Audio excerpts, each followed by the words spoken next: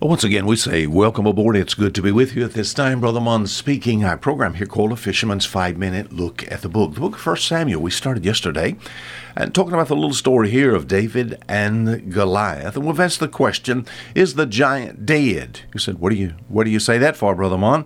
1 Samuel chapter 17, of course, we have David facing off with this big man, Goliath, over 9 feet tall, somewhere between 400 and 500 pounds. Just his armor weighed more than David. No way David's going to take and have a victory here. And yet God kills the giant.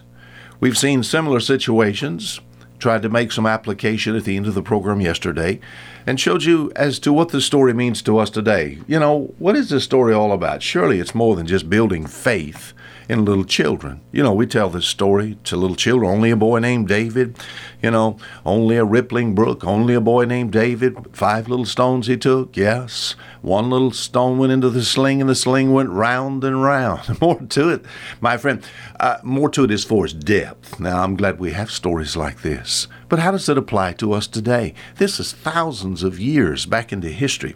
How does it apply to us today? We talked about as Israel was in a battle here in 1 Samuel 17. We think about the children of God are in a battle today. You know, as the people in Samuel's day here, 1 Samuel 17, were scared. People are scared today. You know, as far as the enemy is concerned, it just looks like the enemy was advancing here in 1 Samuel 17. It looks like the enemy is going to win. Satan is advancing today more than ever before.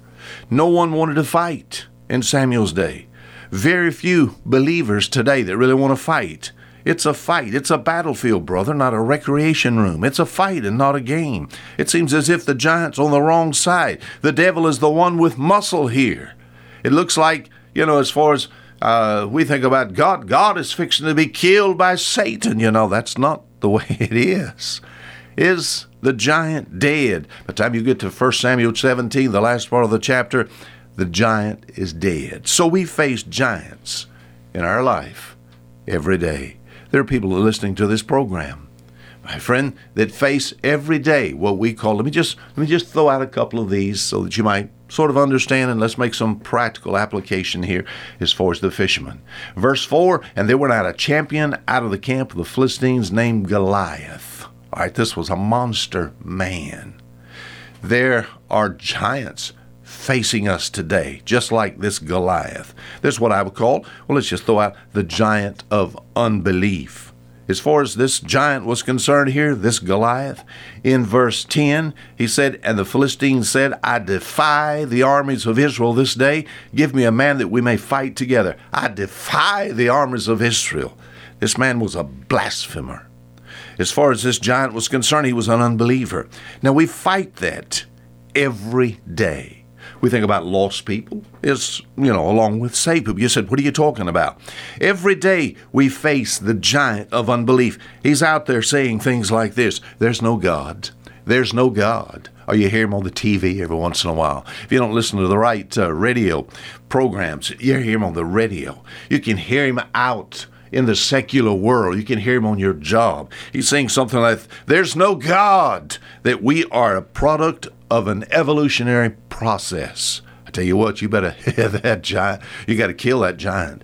That giant's got to die. There's no God. Salvation's a joke. Jesus Christ, this Jesus Christ stuff is for sissies. That's what the giant says. The giant, my friend, he has to have his mouth shut. That giant's got to die. The Bible is a book of fables. It's only a history book. I have a little article in front of me by a noted physicist. He says this deal about the Red Sea opening, he said all that was a mirage. You said, who's saying that? Not Brother Mon, the giant of unbelief. And what has to happen to all giants? As in David's day, the giant has to fall. The giant says, there's nothing wrong with you. You're just as good as anybody else. All churches, what they are, preachers, all they're interested in is your money. All Christians are hypocrites. This giant wants to drag you to hell where he's going, and wants to drag believers away from God. What about this giant of unbelief? Just saying this, going down just practically, it's using some everyday expressions. This giant has to die. The giant of unbelief. Is that giant dead? Until tomorrow, fisherman saying goodbye.